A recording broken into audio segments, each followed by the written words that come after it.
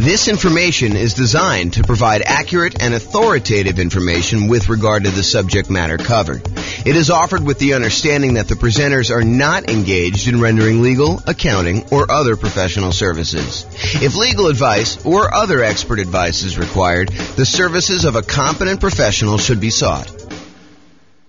Welcome to the Allentown Real Estate Investing and Real Estate Financial Planning Podcast.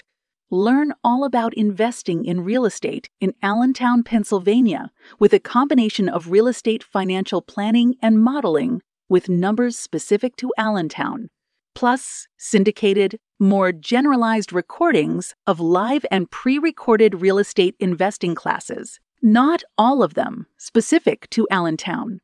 Be sure to stay tuned after the podcast for a message from our sponsors. Well, good morning and welcome, everyone. I am James Orr, and we've got a really special class today. So today is improving cash flow when searching for your next rental property. And I'm going to jump right into it. This is kind of one of our mini topics. It's one piece of the overall plan we have to improve rental property cash flow, or cash now, depending on kind of how you're looking at it. But this one is really this first section here when you're searching for the property. There's different classes we're going to do on when you're financing a property, different classes we're going to do when you're trying to optimize which strategy to use, different strategies, different cash flow improvement strategies we have when you're trying to improve your property itself. Different ones you use when you're utilizing marketing in order to get your tenant or tenant buyer in the property, different things we do when we own a property, and different things we do while we're renting the property. But today we're going to focus on searching for the property. So let's jump right into it. These are the areas that we're going to cover today. We're going to talk a little bit about selecting the right real estate agent. And it's probably not what you think it is, but we'll talk about that. And then we'll talk about locking or floating your mortgage interest rate. We'll talk about searching for less expensive properties, searching for pretty properties, which is counterintuitive, I think, to a lot of folks. And then searching for properties where the seller is offering seller concessions. And I'll go through some math on that for you. And then we're going to talk about searching for all the different creative financing strategies, like owner financing or wrap financing or subject to or assumable loans or installment land contracts or seller financing. So we're not going to teach an entire class on all those different types of creative financing, but I'm going to mention to you some of the benefits of basically searching out those creative financing strategy. So remember, the focus here is we're thinking about you as buying a rental property in the next 90 days, one that's going to move you toward being financially independent, even though prices may be really high, interest rates may be really high, and rents may be lagging. And so how can we do that to make it more profitable for you, safer, easier, with less risk? So we're going to really look at those things now. So let's talk about agent selection. I think a lot of folks, when I say agent selection, are thinking to themselves, maybe my real estate agent will help me buy the right property. And I think there's a part of that that's true. So you could go find an agent that's going to help you find a property that has a better ratio of rent to price, or a property that's going to have better rent appreciation, which overall is going to give you better cash flow in the long term, or one that's going to be in a part of town that's likely to appreciate a little bit better than another, or one that's going to help you avoid some costs or help you negotiate better and get a better price. I think all of those things are true. But one thing that I do want to focus in on is this idea that in some real estate markets, there are some real estate agents, and it's not everyone, but there are some real estate agents who will voluntarily rebate part of their commission back to you at closing. So imagine for a minute that you're going to go buy a $500,000 property, and the real estate agent is going to be paid by the seller in a lot of cases, but not always, but a lot of cases they're going to be paid, somewhere between 1.5%, 2%, 3%, 3.5%, 4%. It's all negotiated, but in a lot of cases, they're going to get somewhere in that 3%-ish range in order for helping you buy the property. And they're usually paid by the seller's real estate broker via the real estate seller. So if you think about it that way. But in some markets, the real estate agent who is helping you buy is willing to say to you, hey, look, I'm willing to pay you a rebate of my commission that I'm earning on helping you buy the property. So they may go in there and they may earn 3% of a $500,000 property, $15,000. And in exchange, they're going to give you back 1% of the purchase price, or in this case, $5,000 to you at closing.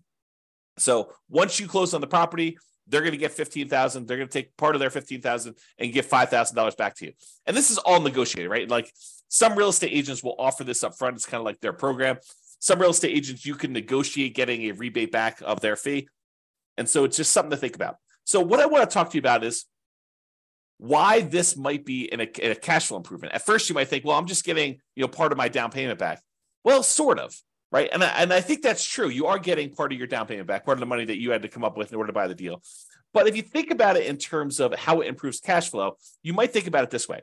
So it's almost like if you got $5,000 back on a $500,000 purchase, it's almost like getting $400 more per month back for a year, plus a little bit more. I mean, $400 per month for a year would be $4,800, and you got $200 extra. So it's really like getting $400 more back. And then at the end of the year, maybe rents have gone up a little bit, and you're not, if you were $400 a month negative, then maybe rents go up a little bit, and now you're not quite as negative after that. So you could look at this as offsetting some of your negative cash flow. If you've got negative cash flow on your property, ideally, we're trying to get you to the point where we can improve it all these different ways where you have very little or no negative cash flow or significantly positive cash flow, depending on your market conditions and where you are and what you're putting down and what your strategy is and how you're doing all this stuff, because a lot of it's variable. But ideally, if you were buying a property and let's say hypothetically it had $400 a month negative cash flow, but you're able to get this $5,000 rebate back from your real estate agent, then for the first year, you're kind of break even. And then after that, maybe rents have gone up. Maybe maybe you're renting a $2,000 a month property or a $3,000 a month property, and maybe rents go up by 5%. I mean, I think that's probably a pretty aggressive growth rate, although we've seen more than that recently. But I think over a long period of time, that 5% per year is pretty aggressive. But if you got 5% on a $2,000 a month property, if I'm not mistaken, that's $100 a month. Now your cash flow is not $400 a month negative; it's only $300. And if you're on a $3,000 property, 5% improvement in cash flow. If I'm doing my math right, is $150. Now you're not negative $400, you're negative $250. So this could help get you over that first year of offsetting some pretty significant negative cash flow. Or if you have positive cash flow, it's a way to improve cash flow for the first year, if you think about it that way. Or a totally different way of looking at this, which I think is the one that most people are not finally attuned to, is you could take that $5,000 and instead of applying it directly to offset any negative cash flow or improving cash flow in that first year, you could say, I'm going to take that $5,000 and I'm going to use it to buy down the interest rate to improve cash flow on the loan I'm getting. Now, you may need the $5,000 upfront to kind of pay this to the lender when you go to closing, but you're getting it right back after you close as a rebate from the real estate agent in this example. So you may put up $5,000, buy down your mortgage interest rate, knowing that after closing, you're going to get $5,000 from your real estate agent, which could help offset the money you had to put up to do that. So how much improved cash flow will buying down the rate for $5,000, how much will that improve cash flow? Let's take a look. So this is a sheet that one of the lenders I've worked with locally here, his name is Matt Weaver with Excel Financial, but he just sends over a sheet showing you kind of what rates are. And this happens to be the rates that he sent over earlier last week. And so I just pulled it up. It happens to be for a $500,000 property for a well-qualified buyer. I believe they're putting 5% down. So this one shows you, I'm not going to go into all the detail. I probably should do a whole class on how to analyze these. In fact, I think it's on the schedule for doing financing. So this one, though, shows you basically how much you had to pay in order to get an improved rate. So this shows you what your interest rate is. So if you decide, hey, look, I want to get the rate from my lender by not putting in any extra money. Like you could go to the lender and say, look, what is my rate today if I don't pay you any extra points or extra fees? And they'll say to you, well, it's somewhere between 6.75 and 6.875 is what the rates were at this particular recording. And they vary all the time. And the amount you pay to buy down these things vary all the time. I should mention that too. But right now, if you take 6.875, you're going to get a small $618 credit at closing from your lender. Okay, so you'll get a credit. If you decide to pay $741, you could get 6.75. But what's interesting is if you choose to pay, a little bit more than, $4,000 and change, basically it's this $3,867 plus this 618, you can go from having a payment of, so whatever that is, $4,000, it's less than the $5,000 you're getting as a rebate. You could go from having a payment of $3,120 to a payment of $3,002. So in exchange for paying, just over, $4,400 or so, I'm really estimating. So paying about $4,400 to the lender, you can buy down your mortgage interest rate to 6.5%. So going from 6.875 to 6.5% is an improvement of $118 a month, the difference between $3,120 per month and $3,002 per month. So by going and doing that, you can improve your cash flow by $120 a month. It's not $400 a month for the first year. It's $118 a month for 30 years. Now, that might be an interesting way to improve cash flow. Because if you plan on holding this property forever, if you're not buying it with the intention of selling it to then pay off properties or do whatever you need to do there, you're basically buying this property because you know that it's going to be in your portfolio as a long-term buy and hold where you intend to pay the property off over time, then maybe buying down the interest rate isn't the worst thing in the world, and it could improve your cash flow by $118 in this example. Okay, so that is one way that choosing a real estate agent could have an improved impact on your positive cash flow. Okay, next strategy. Locking or floating the rate. So mortgage rates change every day throughout the day. I would say most lenders tend to do a once a day adjustment. So, they reset their rates from their lenders at, 8 o'clock in the morning every day. And those are the rates that they're allowed to go and tell people throughout the day. So if you go to a local credit union or something like that, they may update their rates at 8 o'clock in the morning. And if you call anytime throughout that day, they're going to quote you that rate. But the rates are really changing all the time throughout that day. And the next day, when you wake up, they're going to be 8 o'clock in the morning. They're going to change the rates to whatever the current rate is for that day.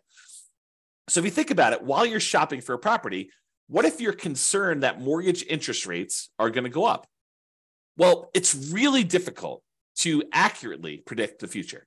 I mean, we really don't know if interest rates are going to go up or interest rates are going to go down. We can sort of guess based on, what's happening in the political world, but, unexpected things happen all the time. And those can impact mortgage interest rates. But if you're concerned that rates will go up, you're like, look, I can afford this right now, but if rates go up too much more, it's not going to be worth buying. Maybe what you want to do is go talk to your lender. And with some lenders, you can choose to pay a fee to lock in your rate while searching for properties. You can say, look, I know I'm buying something in the next 90 days. If I go pay you a fee, then we can lock in this mortgage interest rate and I will be able to get this rate definitely anytime within the next 90 days in order to close on my property. And they will a lot of times do that for you. Okay. Now the lock lasts for a predetermined period of time. It's not like you could lock in a rate and then 10 years later, you decide you want to use that rate, you could do it. It's usually for like 90 days. And I'm not a lender, but my understanding is how lenders are using this is they're going in and they are pre-purchasing that block of financing for you. So they're saying, look, we reserve this rate at this style of thing, and it costs them a little bit of money to do that. Then if rates go up between when you lock your rate and when you close on the property, you're not penalized with the higher rate and have improved cash flow. So this is thinking about, how we're improving cash flow by doing this. So you do that. If rates go down though, like let's say you lock in a rate and then rates happen to get better while you're under contract, some lenders will allow you to take advantage of some of the drop, not usually all of it. So if rates drop by half a point while you're under contract, they may only give you half of that. Okay, so talk to your lender and understand the details of this when you're going to do it. Now, where this becomes especially helpful is when you're buying new construction properties, where it could take months and months and months between going under contract to buy the property and when you actually close on it. So imagine you go under contract and the builder tells you, okay, this is going to be a 9-month build time. The property will be ready 9 months from now. Well, a lot can happen to interest rates between when you go under contract and you think you know what the monthly payment is going to be, and 9 months later when you're closing on the property and they're delivering it to you, and rates are very, very different between then. So this locking the interest rate can help eliminate some of that interest rate for you. Now, you're going to want to talk to your lender because sometimes locking for a very long period of time is more expensive than what you perceive the risk to be. Now, if rates really jump up, it could have been a really good value play for you to go buy that. But a lot of times we don't know. And so you want to talk to your lender and say, what's the cost of me locking the rate for 90 days or 6 months or whatever you're going to do, and try to work out a plan to see what seems like a good value for you to do that. Let me take a beverage drink here. Okay. So, and this one seems obvious, right? The strategy of looking for less expensive properties. In theory, you think, hey, searching for and buying a less expensive property often means that the monthly payment and the taxes and the insurance on that property tends to be a little bit lower. So if you're able to get similar rent for a lower priced property, that can improve cash flow. And I agree with that. As a really, really rough rule of thumb, for every $10,000 less of an expensive property that you buy, it saves you about $50 per month less in mortgage payment. So if you've done, downloaded the world's greatest real estate deal analysis spreadsheet and you've analyzed a few deals and you kind of have a feeling for, if I buy this, whatever it is, 400, 500, 200,000, $1 million property in my marketplace, and if I get this rent, I'm going to have $100 a month positive cash flow or negative $200 a month positive cash flow. You could think to yourself, okay, well, I know what a deal is at 500,000 as an example, and I get $2,000 a month rent. If I go buy a $490,000 property, well, that's going to be about $50 better cash flow. Really, really rough math. Okay. And so let's talk about where that comes from. So this is based on I'll tell you the story first. When I was a kid, my father was a real estate agent. And my father told me the really rough rule of thumb was when you finance a property, at the time this was true, $7, the rule of thumb was for every $1,000 that you borrow, it was $7 per month in payment. And so my father would be out, talking to a client, and they'd be like, "Hey, how much is the monthly payment going to be on this?" And so my father could, relatively quickly in his head, take the amount that they're paying, divide by 1,000, then multiply by 7, in order to get a really rough estimate of what their monthly payment would be. And this is just principal and interest. Okay. And that rule applied when interest rates were in the 7.5 to 7.625% range. Okay, a little bit higher than where they are now. Now, when I was doing real estate brokerage, I'd often give clients a really rough $50 per $10,000 a purchase price rule of thumb based on that 30-year fixed rate loan. And so that's the rule that you're getting here. And that's relatively fairly accurate between 4% interest rates and 6% mortgage interest rates for doing some really rough estimating. It's not exact. It's not like, hey, lender, James told me that if I go and I buy a $10,000 less purchase price property, then my payment's going to be $50 better. No, they actually do the math and they calculate it out. They don't use this rule of thumb. But if you're out shopping for a property, this is pretty helpful, right? You can say, look, this is about the same as this deal I was looking at before. I know what the cash flow was on that. This property is $20,000 less. Therefore, it's going to be about $100 more in positive cash flow. Really rough rule of thumb. Now, this is just principal and interest. Doesn't take into account taxes or insurance or maintenance or anything like that in there. It's just the principal and interest part of the loan, and it's a 30-year loan. And we're assuming that interest rate is somewhere in that 4 to 6% range. So, you're probably going to be a little on the higher range right now if you're in that 6+% interest rate. So it can also be used to estimate how much that cash flow changes. I kind of mentioned that. So if you're wondering where this comes from, here is the actual chart showing you how much a monthly payment is on a $10,000 loan, 30-year loan at $10,000. So it shows you, if you were getting a 2.5% mortgage interest rate, it'd be about $40 a month. Where it gets about 50 at 4.375, it's about $50 exactly. At about whatever this is, almost 6%, it's about $60 per 10,000 exactly. And you can see it goes all the way up here, like I did, all the way up to 10% mortgage interest rate. And at a 10% rate, it's, high $80 for doing that. So you can get a rough idea of what those numbers are if you want to look at them. Okay. Let's talk about seller concessions. So seller concessions is when the seller agrees to contribute some money towards your closing costs. A lot of people think of this as this would reduce how much money I need to bring to closing because it helps cover, things like closing costs or my share of title insurance or, my share of the loan costs or whatever it is. So you can think of it that way.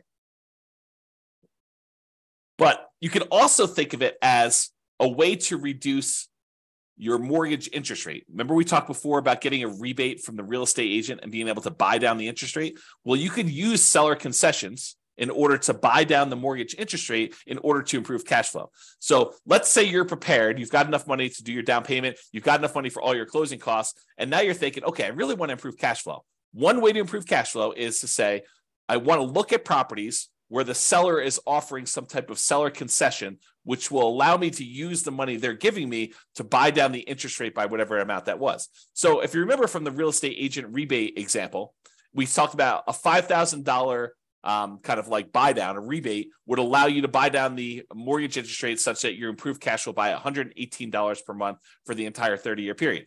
So if you're able to get a seller to contribute $5,000 toward your closing costs, you can improve your cash flow by $118 by taking that money and buying down the interest rate with it. So maybe you want to search for properties where the seller is offering seller concessions. And we haven't talked about it because we're not talking about making the offer yet, but this can also apply to when you're making an offer. remember when you're making an offer, maybe you talk to your real estate agent and you say, look, I'd really like to be able to try to negotiate to get some seller concessions in here and get the seller to contribute some money that you could then use either to offset some of your closing costs and or take some of that money and buy down the interest rate. Okay. All right. Let's talk about pretty properties, kind of building on this theme. So I'm going to kind of walk you through an example here that may be counterintuitive, right? Because I think a lot of real estate investors, they think that buying a property that needs a little work and capturing a little sweat equity is a better deal. For example, let's say you can go find a property that needs $10,000 in work, but you could buy it for a $30,000 discount. So if you think about it, you're going to go in there and you're going to find a property. It's kind of rough, needs a little bit of fix up, needs some kind of attention to stuff. But for $10,000 out of pocket, plus maybe some of your sweat labor, kind of your effort doing it, maybe $10,000 in hard cash and materials and goods and stuff like that, you could buy this property. You're buying it at a $30,000 discount, such that if you put in the $10,000 worth of work, you've captured, using sweat equity, I use captured in kind of quotes there, but you captured $20,000 in equity. You basically got $20,000 in equity by doing this work yourself and paying the $10,000 in like materials and goods and do that.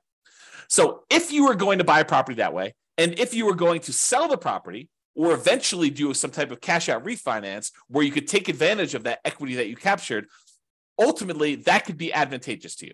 I will totally admit that.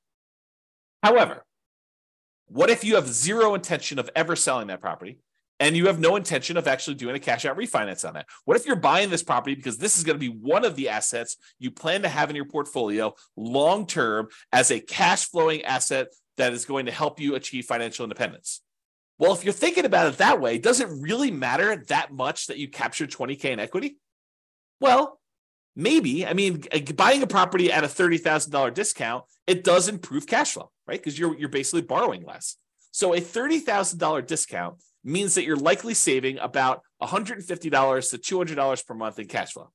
How do we figure that out? Well, it's that rule that we just talked about, right? It's this little chart that we showed, how much you save on a $10,000 payment. Well, if you're buying a property for $30,000 less, it's three $10,000 groups. And we estimated, in this 6.25% interest rate, it's about $60-something, low $60 a month. So times three, because we got three of these, and that's about $180, maybe $190 a month. So I'm estimating here that it's in that $150 to $200 per month cash flow range. And it depends on the interest rate, what it's going to be, okay? Because we're borrowing less, okay? That's how we got that number. But what if instead of doing that, because $150 to $200 a month isn't bad.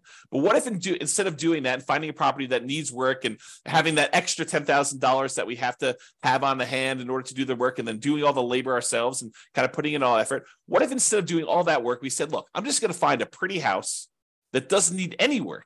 And I'm not going to worry about getting a discount. I'm just going to buy a house that looks nice, is ready to go, it's rent ready, or I'm ready to move in and live there for years and no matter, whatever we're doing there. And I use that $10,000 that someone else might use to do the work and capture $20,000 in equity. And I'm going to take that $10,000 and instead of doing work, I'm going to buy a pretty house and I'm going to use that money to improve my interest rate, to buy down my interest rate instead. What does that do for cash flow?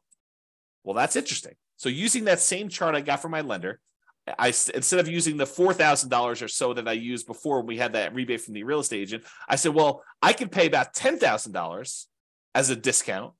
And that improves my interest rate from, somewhere in this 6.875 to 6.75 all the way down to 6%.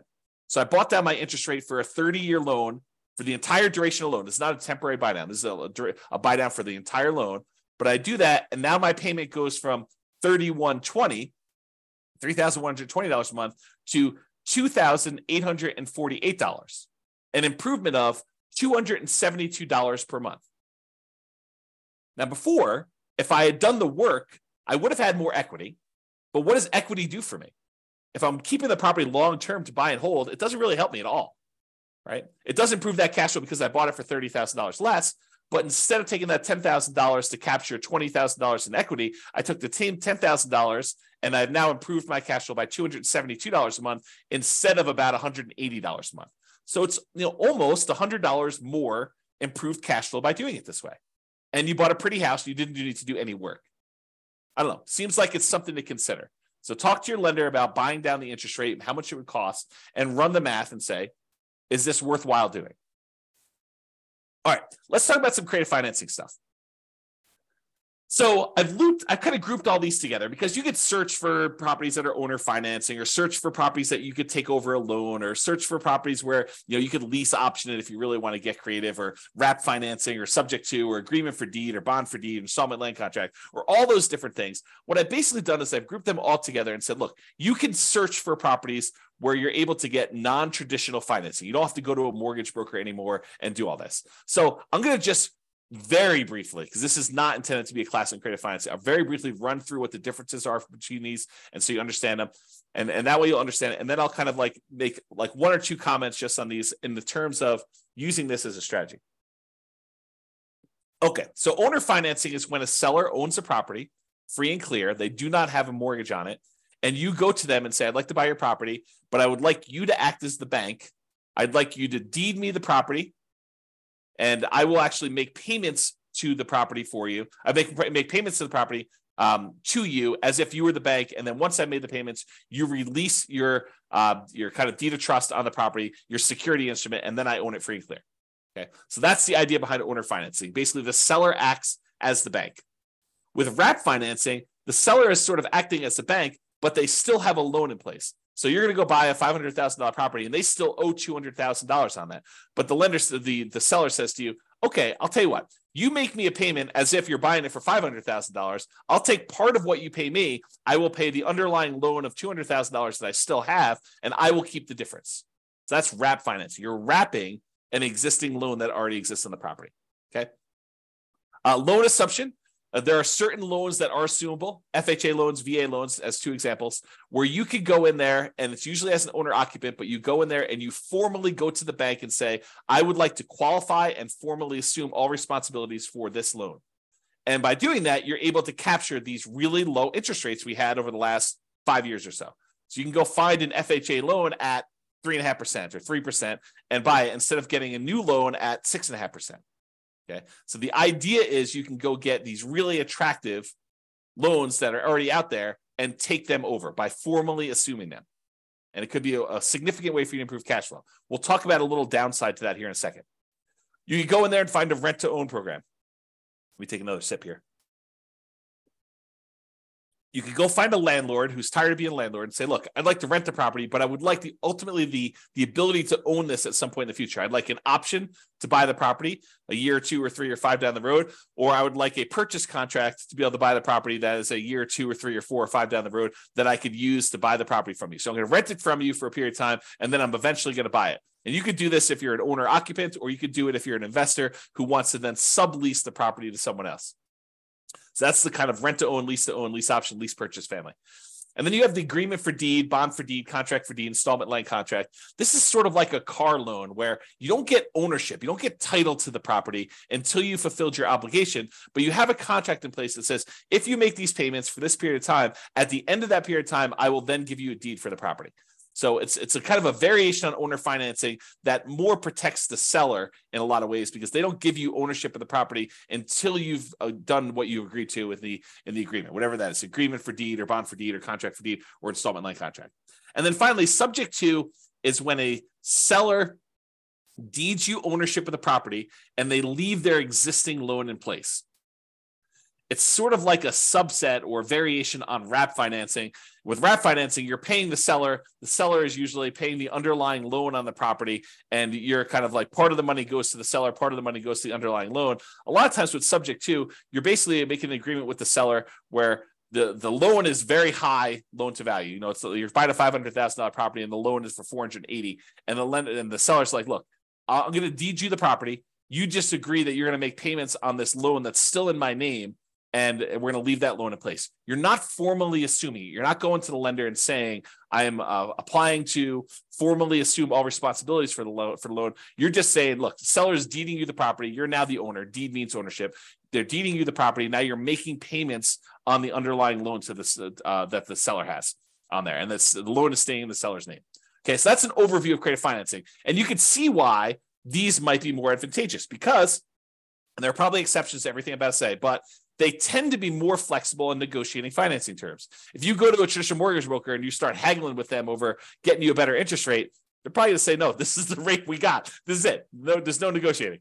But if you go to an owner, they might be much more willing to say, hey, look, interest rates right now are 6.5, but I'm willing to, do financing at 5% or 8%. I mean, it could go either way, right? So you could possibly negotiate improved interest rate and loan terms. Okay. You could say to them, I'd like to pay you interest only for 5 years, and then I'll do an amortization schedule where I'm paying you a little bit more, including principal on the loan. You could do all that stuff with a seller if you're doing creative financing there. And then assumable loans. So you could formally assume a loan with a better interest rate than you could get now. That's really the appeal of it. These loans tend to be assumable for owner occupants only. So you're like, James, I'm an investor. I'm trying to buy this property as investment property. Well, if you're trying to do like the nomad strategy where you're moving into a property, living there for a year and then converting it to rental, or you're house hacking where you want to live in a duplex or a triplex or a fourplex, or maybe a house that has an upstairs, downstairs, and you kind of want to live in the upstairs and you want to rent out there, owner occupants still could work for those situations. You could formally go in and assume a, FHA loan, or a VA loan, because you could use FHA and VA in order to buy duplexes, triplexes, or fourplexes, or single family homes. And you could go in there and buy a property like that and be able to assume a loan like that. Now, you're taking over their current loan balance. So if they bought this property, 5 years ago, and property values were worth $400,000 5 years ago in your marketplace, and now they're worth $500,000, and they paid down a little bit on the loan over the last 5 years, they may only owe, $340. But the property's worth $500. So the trick is you can formally assume a $340,000 loan, but you still got to come up with that difference between what they're selling to you for, the $500,000 and the $340. So you need to come up with a lot more than 3.5% down or 5% down. So you have to formally come up with $160,000 as a down payment in order to be able to assume that loan, which makes this much more difficult to implement. Okay. So maybe you could structure it where you can get the seller to agree to some type of owner financing, but a lot of times the lender will not want you to assume a loan with owner financing with a seller second mortgage in place either. So you want to talk to about that. All right. So those are all the strategies to use when searching for properties. And optimizing cash flow is not something you only focus on after you own the property. A lot of people think, I'll worry about optimizing cash flow after I bought the property.